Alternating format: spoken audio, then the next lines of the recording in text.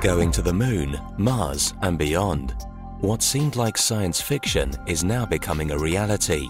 But traveling through space and living in microgravity conditions is all but fun and play. Although they are a unique and fascinating experience, long-term stays in space will have negative effects on the human body. In fact, many astronauts that have been working on the International Space Station are unwell when they return from their missions. IMMUNO 2 is part of the vast array of scientific experiments of the Horizons Mission 2018 aboard the International Space Station.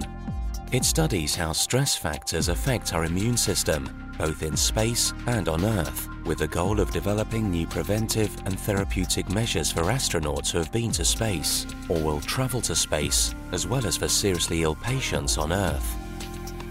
What weakens the human immune system? The IMMUNO 2 experiment is a follow-on from previous research into the function of the immune system during prolonged stays of humans in space, as the body adapts to hostile environments. The human body's adequate function in space is challenged by numerous stress factors: psychological, physiological, and physical.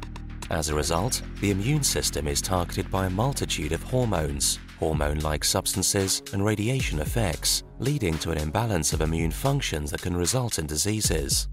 In addition to weightlessness and radiation, various other things can weaken the astronaut's immune system, especially stress factors such as isolation, heavy workloads, and disruption of sleep patterns.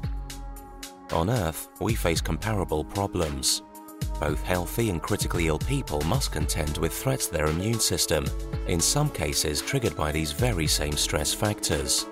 What is more, confinement and other stress factors can affect cognitive and emotional functions and could even cause affective problems, which can negatively impact immunity. IMMUNO 2 takes a holistic approach to this problem. Instead of looking at these disruptive factors separately, the experiment combines biochemical analysis and psychological tests to correlate changes to the immune system and hormone levels of astronauts with their stress levels. Before, during, and after the space missions, astronauts' blood, saliva, and hair samples are collected and examined in the laboratory on Earth. In addition, electrocardiograms are recorded before and during the mission.